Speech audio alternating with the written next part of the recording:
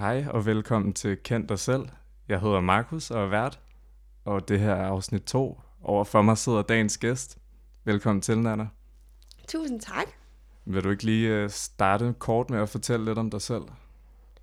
Jo, jamen, jeg hedder Nana, og vi to har jo gået i gymnasiet sammen. Jeg er 20 år gammel og bor i en lejlighed på Nørrebro med min veninde. Ja.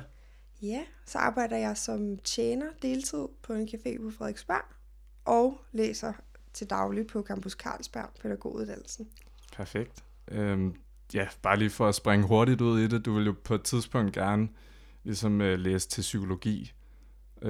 Så hvad var det sådan til at starte med, der vagte din interesse for det? Altså, jeg tror egentlig, at jeg altid har været mega interesseret i mennesker. Okay. I alle deres afskygninger. Og det er sådan i løbet af mine ungdomsår, især gymnasiet, blevet specialiseret lidt. På et tidspunkt var det meget samfundsfagligt, og især danskfagligt, meget sådan udtryksformer i tekstform. Og så tror jeg til sidst, jeg kom frem til, at det nok egentlig bare var menneskets psyke i sig selv, der interesserede mig. Og også med børn, vel? Siden du har været lidt i en børnehave, jo. Ja, altså jeg tror, at jeg kom frem til, at børn var interessante, efter jeg arbejdede i den der børnehave i mit sabbatår. Okay. Men grundtanken var egentlig, at jeg skulle være sådan en klassisk psykolog, der havde en praksis og en terapeut. Så det var psykologistudiet, der ligesom, det var det, der skulle være drivkraften? Helt klart. For det? Ja, jeg kommer fra sådan en rigtig akademikerfamilie, vaskeægte akademikerfamilie, hvor der ligesom kun er en lige linje, og det er altså gymnasiet direkte efter folkeskolen, og det skal være det rigtige gymnasium med den røde hue, og maks et sabbatår, hvor man skal lave noget arbejde eller noget andet sådan relevant, og så skal man gå på universitetet. Okay. Helst KU. Og du fulgte vel egentlig den her linje i ret lang tid indtil for nyligt? Du havde jo en periode på RUC. Ja, jeg fulgte den snorlige, og helt op til universitetet efter det der ene sabbatår. Ja. Det tror jeg bare er en del af min sådan opvækst, at det gør man. Ja, okay. Der var slet ingen spørgsmålstegn at sætte ved det. Okay. Men RUC var for mig et kæmpe kompromis. Ja. Det var ikke det rigtige universitet. Det skulle virkelig forsvares for mange i min familie, at jeg ikke gik på Københavns Universitet. Så det var egentlig helt tilbage i gymnasiet, du gerne ville på psykologi og læse det? Ja, det var det nok. Men jeg tror, jeg insisterede lidt på, at det skulle ikke være min eneste motivation for at klare mig godt i skolen. Altså det var ikke sådan, du ved, et mål, der hang over min seng, når jeg vågnede hver morgen. Nej. Jeg bilder mig ind, at hvis jeg havde haft det som motivator for at gøre mig umage, så tror jeg ikke, jeg havde klaret mig bedre, end jeg gjorde. Men jeg tror, jeg har været en del mindre glad, end at tage i gymnasiet. Okay, ja. Okay. Det er et meget højt mål at sætte for sig selv, når man er 15 år. Ja, helt sikkert. Hvad var det så, der forhindrede dig i psykologi?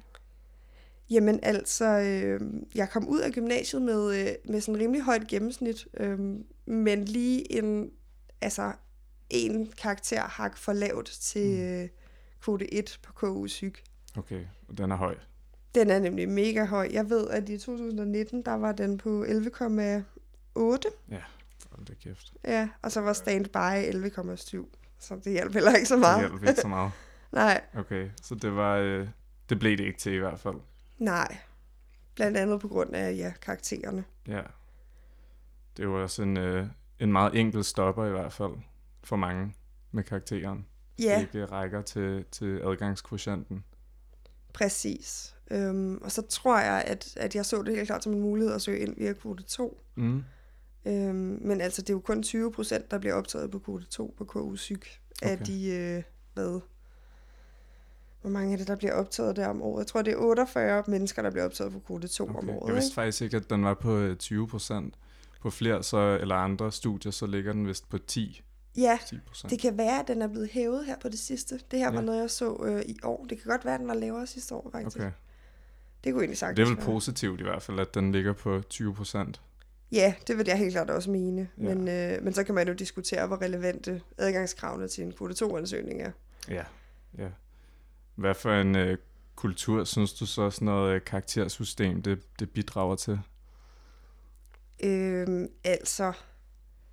Så hvilken type psykologer bliver ligesom uddannet af de her elever med 11,8 i snit? Altså jeg vil jo nok sige, nu nåede jeg jo aldrig derind, men det jeg hører om typerne, der går på KU Psyk, det er, at de er meget drevne af karakterer. Altså at det fylder rigtig meget for dem. Og det giver jo også meget god mening, når nu snittet er så højt. Det er sikkert nogle mennesker, der har været vant til at skulle have ret høje karakterer. Ja. Og at det er en meget stor motivator for dem.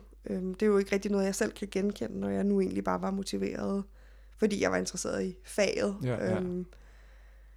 Så jeg tænker, at det er nogle meget ambitiøse unge mennesker, der går der. Jeg holder ikke så meget af det der begreb med 12-talspiger. Nej. Også fordi det jo også kan være 12-talsdrenge. Det kan være meget generaliserende i hvert fald. Det kan være mega generaliserende. Men jeg tænker desværre, at det kan passe godt på KU Psyk, at det er nogle 12-tals motiverede mennesker. Det er karakteren, der driver dem. Ja. Og så vil jeg nok også argumentere for, at karakterskalaen nok står for ret meget mere end altså faglig indsats. Jeg tror, at karakterer betyder mere end bare et tal. Jeg synes også, de kan vise nogle sociale statuser nogle gange. Det kan være nogle mennesker, der har haft råd til en mentor i gymnasiet, eller har nogle forbindelser, der kan have fremmet deres for eksempel kvote 2-ansøgning. Nogle mennesker, der måske har haft et økonomisk overskud til ikke at skulle arbejde ved siden af gymnasiet, og derfor har kunne koncentrere sig kun om det. Okay. Så jeg må indrømme, at jeg nok også har en fordom om, at det er nogle ret velstillede unge mennesker, der læser psykologi. Ja, okay. Spændende. Det vil jeg også tro, at det giver egentlig meget god mening, det her med at være velstillet til at ikke have brug for et job ved siden af, og så at skulle koncentrere sig, at kunne koncentrere sig meget mere. Ja, det synes jeg nemlig også. Jeg synes, at it's not just money, du ved. Jeg tænker helt klart, at det muliggør rigtig meget faglig fordybelse, at man har sådan en økonomisk tryghed hjemmefra. Ja. Nu ved jeg jo også, at de har indført sådan en optagelsesprøve, ligesom på mange andre KU-studier på KU Psyk, som er en skreven prøve hjemmefra. Og der ved jeg, at der er mange af mine bekendte, som altså generelt... Altså kvote 2? Ja, det bliver indført her fra 2020, mener jeg. Det er rigtigt. Ja, og det var jeg egentlig til at starte med ret glad for at høre, fordi jeg synes, det er et fint alternativ til de adgangskrav, de ellers sætter, som jeg egentlig synes er lidt irrelevante nogle gange. Du ved, udlandsrejser og sådan noget. Ja, også fordi kvote 2, det plejer egentlig bare at være at skrive en ansøgning, hvor du viser det bedste af dig selv. Mens nu der bliver det mere de menneskelige kompetencer, der kommer i spil. Præcis, og sådan studieparathed. Problemet er jo bare, at når man får sådan en skreven prøveform, så er det meget nemt at få hjælp hjemmefra. Og jeg tænker, at alle dem, der lige har en far, der kender nogen, eller en eller anden akademikerven, eller sådan noget, så bliver det der rimelig meget nemmere for dem igen. Altså så bliver det jo den sociale kapital, der igen spiller ind, ikke? Ja, det er faktisk sjovt, du siger det, fordi at her forleden, så fandt jeg ud af, at nu i sammenhæng med, at der var kommet den her nye optagelse på kvote 2, så er der også kommet firmaer, der nu lever af at hjælpe mod kontantbetaling. Lidt ligesom i gymnasiet, at du kunne få folk til at skrive din SRP for en stor sum penge. Det kan man også nu med... Nej, hvor forfærdeligt. Ja, det er ærgerligt, at det gør, eller hvad der egentlig starter med at være retfærdigt, kan nu blive uretfærdigt igen, fordi nogen kommer og skal kapitalisere på det, ikke? Ej, jo, det er da helt vildt. Det har jeg aldrig hørt om. Men det giver jo desværre god mening. Og jeg kan da egentlig også godt se det appellerende i, hvis man står lige foran drømmestudiet. Og du har ressourcerne til det, ikke? Ja, netop at man har ressourcerne til dem. Altså, hvis det ikke har været nogle faglige ressourcer, så kan det blive nogle økonomiske ressourcer, eller nogle sociale ressourcer. Det er jo ikke bare karakterer, det handler om i sidste ende, vel? Det handler meget om, man kender nogen, eller man har råd til noget. Helt klart. Men jeg vil stadig sådan argumentere for, at de kriterier, der før blev stillet, for eksempel sådan noget frivillig arbejde i udlandet, at det også har en lavere relevansgrad, synes jeg. Altså sådan noget NGO-arbejde for eksempel. Ja. Så nogen, der lige får deres rige forældre til at betale for 3 måneder med Kilroy, og så har de hjulpet i gåseøjne nogen med at finde rent vand i Afrika, og så er det åbenbart meget relevant for deres videre uddannelse. Ja. det synes jeg vidner om, altså man ligesom værdisætter nogle lidt forkerte ting, ikke? Okay. Altså, så frygteligt svært er det jo heller ikke at tage afsted i 3 måneder. Så kan man godt tale om selvstændiggørelse og sådan noget. Ja, og det er pissedyrt i hvert fald at tage afsted i 3 måneder i Afrika.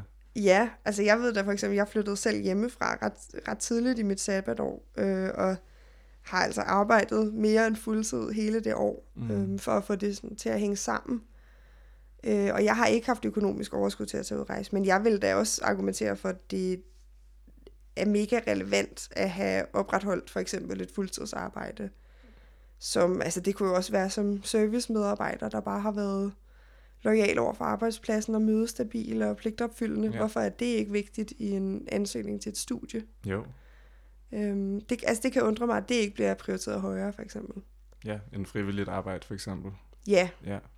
Okay. Jeg ser værdien i det hele, men undres over, at det med at have en høj arbejdsmoral, for eksempel, ikke vægtes højere. Ja. Ja, for det kan jo også betyde meget at have en høj arbejdsmoral, egentlig. Ja. Det kan have mange ting at sige om ens personlighed. Helt klart. Ja. Og ens studieparathed, tænker jeg også, hvis det er det, de skal vægte højere. Hvor dedikeret man ligesom er. Ja. Og også sådan selvdisciplineret og struktureret, tænker jeg meget. Hvis man har været vant til at stoppe klokken 6 om morgenen hele ens sabbatår. For eksempel, så altså, det kunne da godt gøre, at man har en nemmere overgang til studie, for eksempel. Ja, og man ligesom er vant til det, ja. Helt klart. Så hvad så? Du synes du så, at det er urimeligt med karaktersystemet til nogle enkelte uddannelser, som psykologi for eksempel?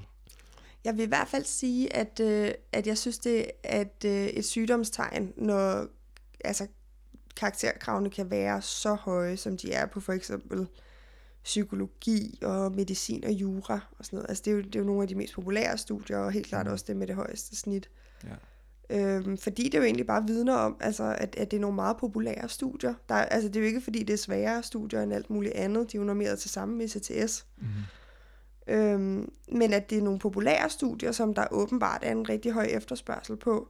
Ja, som har og det en må konsekvens. man jo, ja, altså det må man jo efterkomme. Ja. Konsekvensen kan jo ikke være så høj, at så mange må give op. Altså nu synes jeg selv, jeg har været heldig og føler ikke, jeg har givet op. Jeg synes selv, jeg har fundet på noget bedre. Ja. Helt klart, og er meget tilfreds med min beslutning. Ja. Men der er godt nok mange, der må give tabt i den der jagt på for eksempel KU-psyk. Ja. Og så tænker jeg, at der er noget i vejen med systemet. Så må man jo efterkomme efterspørgselen. Ja, som for eksempel en optagelse på en anden måde. Det kunne være optagelser på en anden måde. Det kunne være flere, altså det kunne være en udvidelse af studiet. Det kunne også være, at der blev sat flere ressourcer til alternative uddannelser. Ja. For altså, der er jo andre steder, man kan læse psykologiske fag. Det snakkede vi meget om i afsnit 1, blandt andet med Christian, det her med, at man kan læse mange andre former for psykologi, men at de egentlig ikke bliver favoriseret særlig meget på universiteterne. At der er ligesom kun det, hvis du vil gå akademikervejen. Præcis. Selvom der er den helt vildt store efterspørgsel, som der er.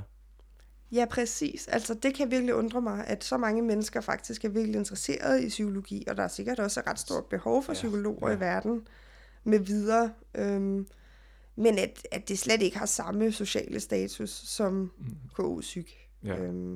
Og netop at ham Christian der har skulle betale for sin egen uddannelse, synes jeg jo går imod alle velfærdsstatens principper. Og jeg selv, der skulle forsvare min beslutning om at læse psykologi på RUC.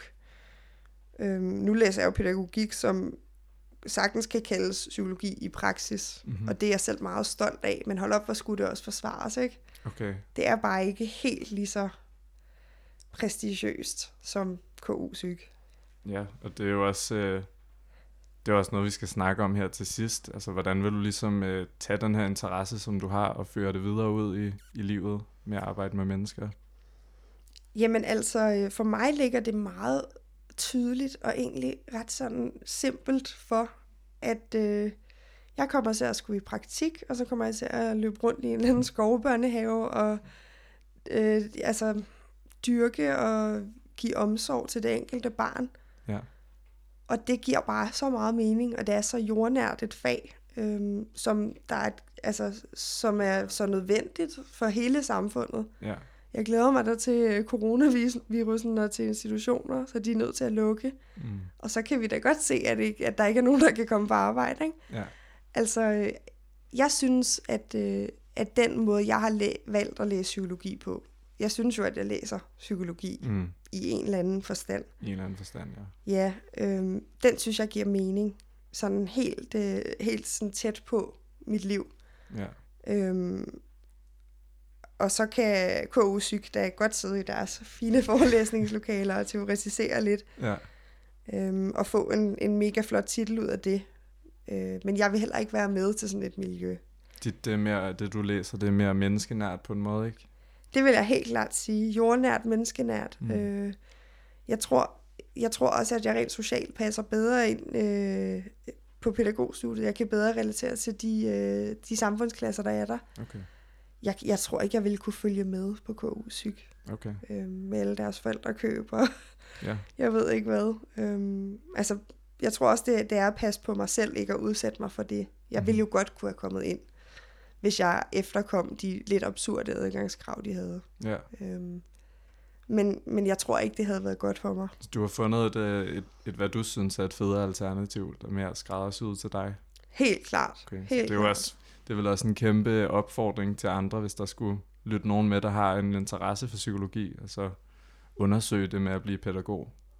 Ja, jeg tror helt klart, at det, jeg ligesom kan give videre, er, at der er ingen skam i at vælge noget andet. Og man behøver ikke at se det som plan B, C og D, eller som en lappeløsning, eller netop lige det, man lige kunne komme ind på. Så tænker du noget andet end universitetet generelt, eller bare psykologi? Jeg tror helt klart, jeg tænker, at andre videregående uddannelser end universitetet fortjener mere opmærksomhed. Jeg mener også, at professionsbachelor er mega vigtige og lige så avanceret på deres egne måder. Så det skal man ture. Der er ingen skam i ikke at kunne være med hos de andre i deres lille overklassegruppe. Ja, okay. Så der er en form for snobberi. Helt klart. Jeg synes, jeg har mødt meget uddannelsesnobberi og meget skepsis, især fra akademikerfamilien derhjemme. Okay, altså om dit valg med pædagoguddannelsen. Ja, og jeg tror især den der, sådan, om du havde så meget potentiale, og du kunne jo godt. Altså også, jeg havde jo i og for sig karaktererne til at komme ind via kvote 2. Det kunne jeg da godt. Ja. Men også det der med at nytte maksimere så meget af alle mennesker, ikke? Altså bare fordi jeg kunne, betyder det jo ikke, at jeg skulle. Nej. Og at det var den eneste rigtige løsning. Psykologi findes i mange afskygninger, og det gør økonomi og medicin også. Altså, du ved, så kan man da godt læse sygeplejerske. Hvad er skammen i det? Ja. Så det tror jeg, at når man tør stå imod den uddannelse, det uddannelsesnobberi, og gå en anden vej, så er man allerede nået meget langt. Okay. Ja. Så man finder en form for større glæde i at gå sin egen vej? Helt klart. Ja. Det vil jeg jo, altså ja, jeg synes, at jeg gør noget vigtigt, lige så vigtigt som akademikerne. Så kan man så diskutere, om jeg kommer til at få en passende løn for det, og nogle ordentlige vilkår. Det er så et andet aspekt af det, som man kan takle senere. Men jeg synes helt klart, at fag som psykologi og sådan højt profilerede studier får for meget opmærksomhed og for meget sådan ærefrygt. Okay. Det er ligesom op på en pedestal på en eller anden måde. Ja, de er oppe på en helt vildt høj pedestal, og det bliver et usundt miljø for dem, der går der. Det bliver et usundt miljø for dem, der forsøger at gå der og oplever nederlag. Det er jo også psykisk hårdt at skulle skrive de der kvote 2-ansøgninger og sælge sig selv fuldstændig. Og det bliver en usund kultur generelt, hvis vi bliver ved med at sætte akademikerne op på en pedestal og påstå, at det, de laver, er det eneste rigtige. For vi kan ikke alle sammen blive akademikere. Tydeligvis. Nej, det er samfundet jo heller ikke rigtig struktureret til. Eller det er ikke ligesom indrettet til, at alle skal gå den vej. Nej, det du præcis. sagde med professionsbachelor er også det er helt klart også vigtigt. Ja, det er det nemlig. Vi har alle sammen en rolle at spille, og der er ikke nogen roller, der er mindre end andre. Så der tror jeg også, næste gang jeg sidder på en eller anden ølbar på Nørrebro og møder en, der læser jura eller sådan noget, så tror jeg også, jeg skal blive bedre til at sætte dem lidt på plads. Det er mig, der kommer til at passe deres unger, imens de sidder og regner på et eller andet. Det er jo rigtigt. Ja, og det tror jeg egentlig, jeg har ret meget stolthed i. Ja. Og jeg håber sådan, at der vil komme en bedre forståelse for, at professionsbachelor også er okay, og alle mulige andre bachelor og alle mulige andre uddannelser generelt er okay. Lige så okay som så meget andet. Okay. Det handler jo om popularitet, og det handler om, at de højt profilerede uddannelser er mere populære, og kun derfor, udelukkende derfor, har et højere karaktersnit. Det handler altså ikke om, at de er sværere eller bedre på nogen som helst måde. Nej. Det skal man virkelig huske, så det betyder heller ikke, at man er dårlig, hvis man ikke kommer ind. Nej. Hvordan tror du så fremtidsudsigterne de er for det? For hele sådan karaktersystemet? Ja, for ræset, der er der lige nu. Altså, jeg kan jo godt blive lidt bekymret, når de taler om at ophæve 12-talsskalaen og indføre 13-tallet igen, og jeg ved ikke hvad. Ja. For jeg synes egentlig bare, det tyder på, at så bliver adgangskravene for KU-psyk der bare 12,8 i stedet for 11,8. Altså, ja. Jeg tænker ikke, at det går den rigtige vej overhovedet.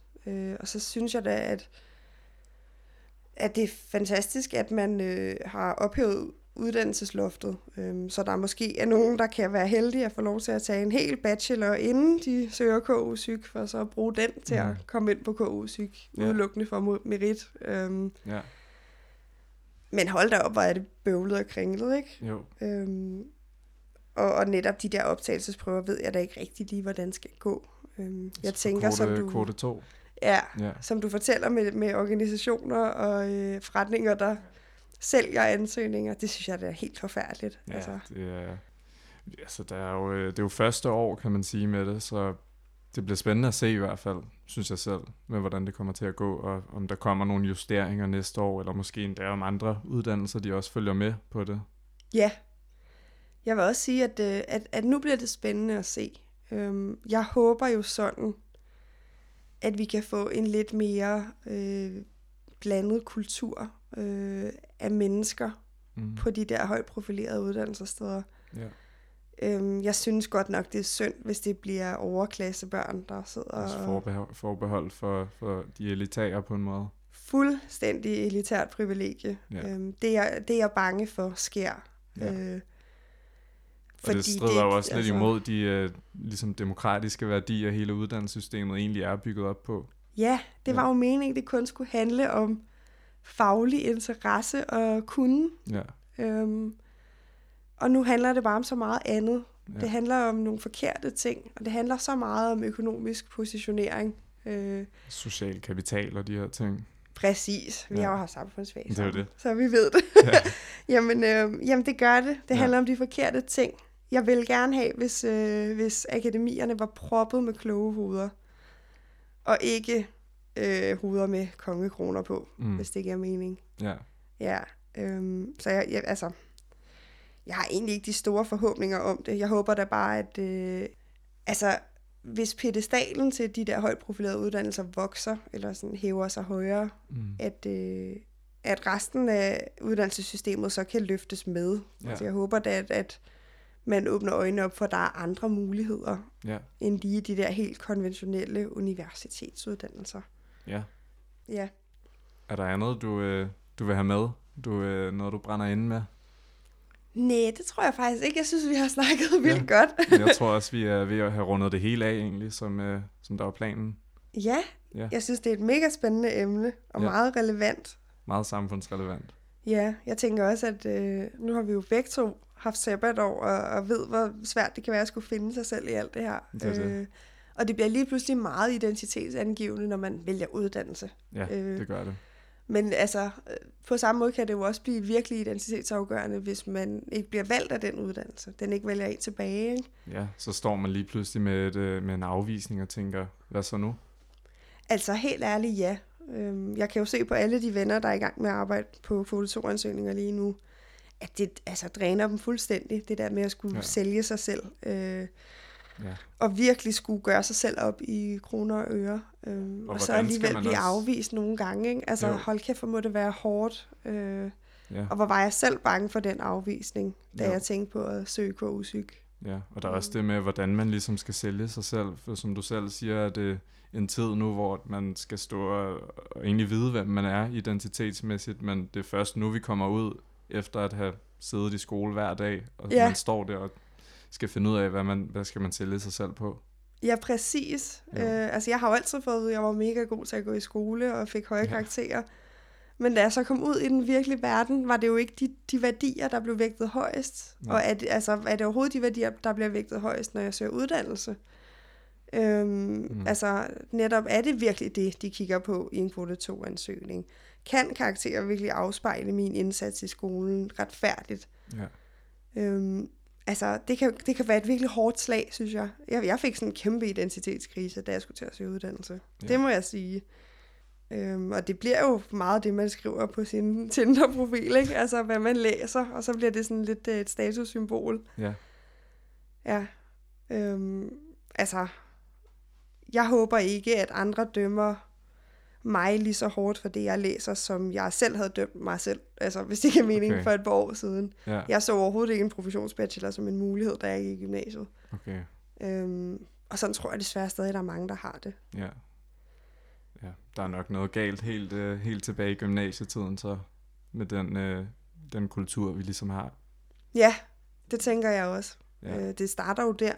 Jeg gik på sådan en katolsk privatskole, hvor vi fik karakterer i 6. klasse i folkeskolen. Og jeg tænker, det var der, det begyndte at fuck mig lidt op allerede. Ja. Det er ikke sundt at have med. Og jeg er så glad for, at mange gymnasier eksperimenterer med sådan karakterfrie semestre og år og sådan noget. For det tænker jeg kan gøre rigtig meget godt. Jeg synes virkelig, det er så synd at sætte tal på andre mennesker. Ja. Ja. Ja, så har vi vist rundet det hele af nu, i hvert fald. Ja. Så vil jeg sige tak, fordi at du ville deltage.